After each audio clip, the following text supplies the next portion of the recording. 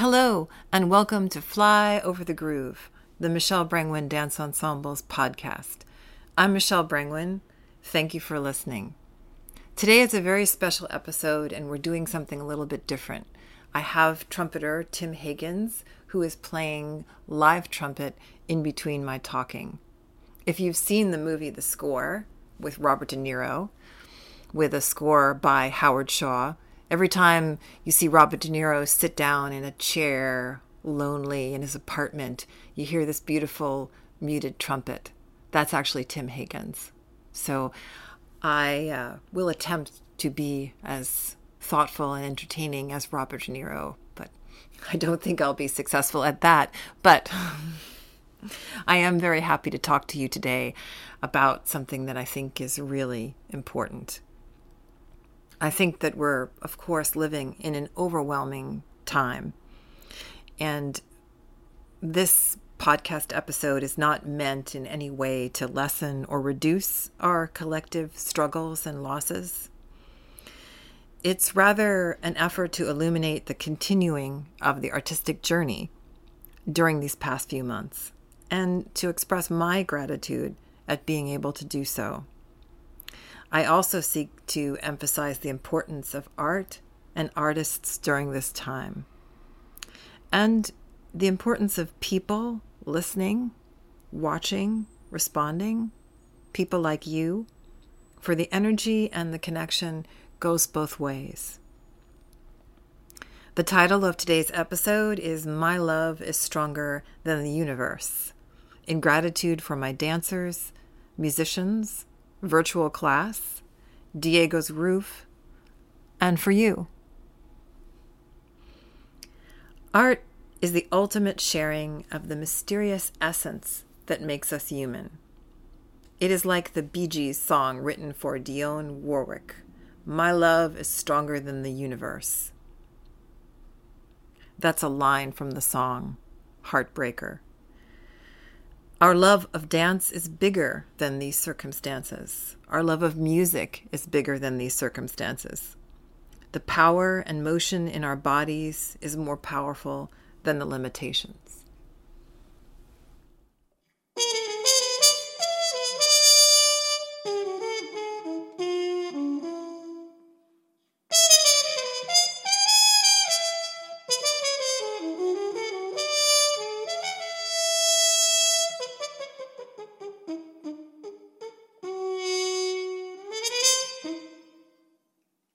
I have so much gratitude that I am rehearsing with my stunningly beautiful and poetic dancers over Zoom.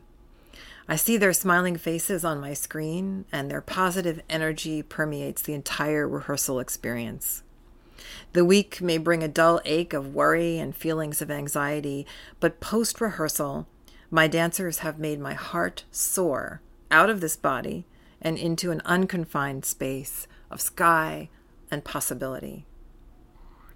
We are continuing to create work together that we rehearse over Zoom, and then each artist is filmed separately in an outdoor location. For rehearsals and home class, we are all in tiny, cramped spaces. As I watch the recording of rehearsal to make notes for the next one, I am enchanted by the fluidity and the quality of movement the dancers bring to the work. Of course, some movements don't quite fit in the space and have to be adjusted, but dance for me is about the quality and feeling of the movement, not some sort of abstract perfection of steps, although we always try to work for that.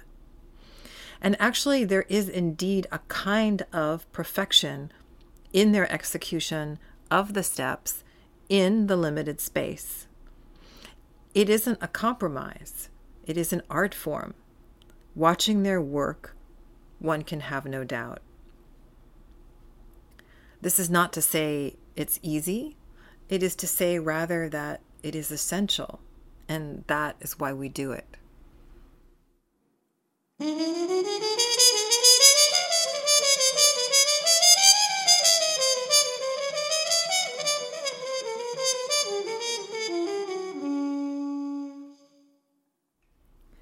We work with live music, and our musicians are normally a key part of our rehearsal process. Dancing to them playing live and interacting with them is an essential part of our performance work. Now we are working with recordings of them playing, layered each track on the other because they are unable to even record together. We do, however, know each one of them well, know their sound, have shared the stage with them. We can envision them playing as if they were part of us. Our latest work now in progress, Come Come, Whoever You Are, set to music by Danielle Reich, starts with a beautiful and calming ostinato played by bassist Thomas Helton. I hear his deeply resonant sound coming through our speakers. In the middle, I hear Danielle's sterling voice soar above the music, and I feel incredible emotion well up in me. And of course, there is the amazing Tim Higgins on that score as well, and here with us, recording. Unlike Orchid People, for this project, we are using a section of improvisation in the latter half of the work. Most of our live performance works include a section of improvisation for dancers and musicians together. It is an important part of what we do, and I wanted to incorporate that into this second digital project. This spontaneous section of the new work also gives the dancers the opportunity to respond to the space of the outdoor location they will be filmed in. This time, unlike Orchid People, we will not all be filmed dancing in the same place, with the same kind of surface or outdoor temperature. So the movement could organically, in this section, respond to all of those elements. I encourage the dancers to go down their hallways, into their kitchens in rehearsal, to get the sense of traveling and using other space. Even in the choreography, I created some traveling steps to take everyone away from their dance area and back, so we would keep the feeling of traveling in our bodies. I watch the dancers in the recording of the Zoom rehearsal, and I get so excited by their creativity. I hear our musicians and I feel them in the space with me. These artists become an elixir of the heavens, designed for optimum hydration of body and soul. As we all know, Zoom makes your eyes hurt and your stomach queasy. Sound gets garbled. People get bounced out of rehearsal. I can't imagine learning complex choreography to complex modern jazz from a flat screen, but the dancers do so with such dedication and precision.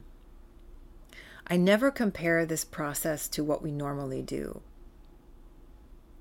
I only think it is this or nothing, and nothing is not acceptable.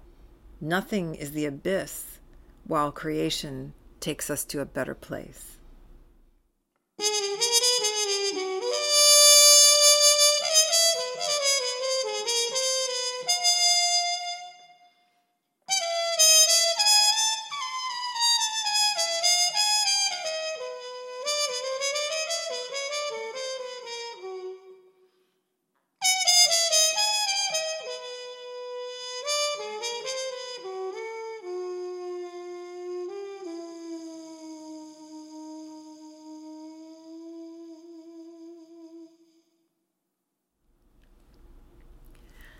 No essay on gratitude would be complete without expressing thanks to Diego and Gladys Salazar for giving us a safe, inspiring, artistic rooftop on which to film.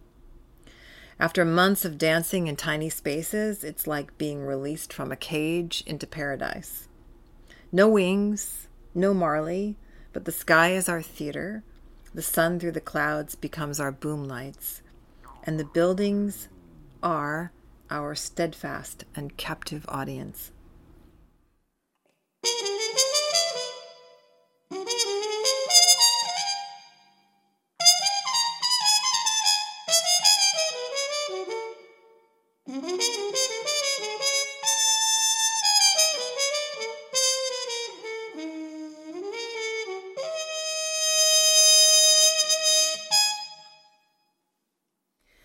I don't want to focus on my own personal reactions to the ongoing circumstances of the pandemic because we have all faced this together.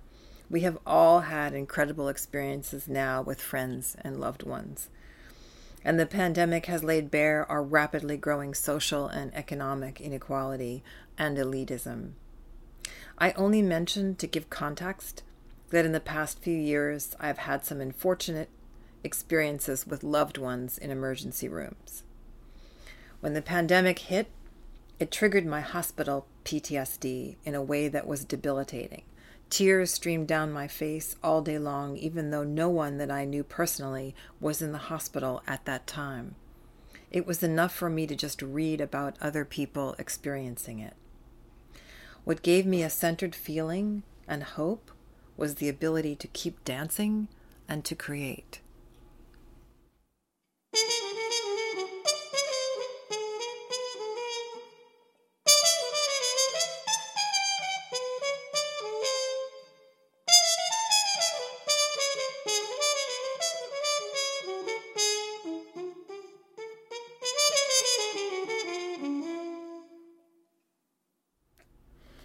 At first, I did my own warm-up in our tiny living area.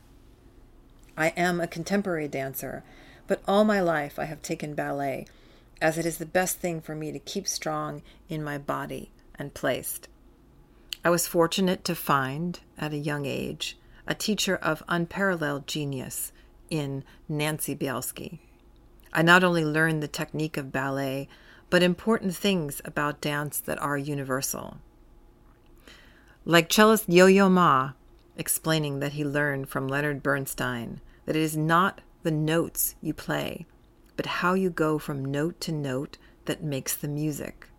Nancy Bielski would say that it isn't the shapes you make with your body, but how you move from shape to shape that makes the dance. The integrity of the back and the connection of the feet on the floor, she espouses, are universal principles applicable to all dance techniques. I, like many dancers I know, walk on stage and hear her voice in my head. What do I hear? Just a phrase or an image she has repeated that instantly helps me be better placed, move more easily, balance more securely.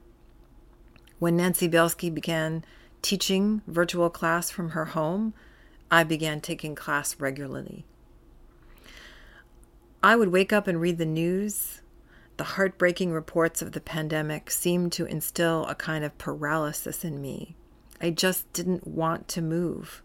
When you live in a tiny apartment, there aren't many places to go once you get up. Setting up a makeshift dance floor, the space becomes a studio. Some days in my 6 feet by 5 feet area, it's hard to make the steps fit, and other days I am amazed at what I can fit, try, and even execute without smashing into the furniture that hovers generously close to the edge of my mat. All these boxes that Nancy Bielski must be looking at during an exercise, and yet I hear, "Michelle Brengwen, chin down," and I adjust. I hear her talk about how everyone seems to be not straight up these days, as in tilting their hips. So I begin to be filmed dancing on the beautiful rooftop, and the first thing I do is check the placement of my hips and the upper body on top. It's all jacked up before I have even started to dance. Let me get it all in place, and then we can fly. Every day that I take virtual class, I am amazed at my emotional transformation. Some days my heart feels so sad and heavy, but here I am holding my chair on my tiny floor, and I can feel something stronger than the circumstances of this pandemic. I feel my life and my community flooding into me, in my space, because my love is stronger than the universe, and because of these amazing people. And because of you, for reading, for listening, for watching.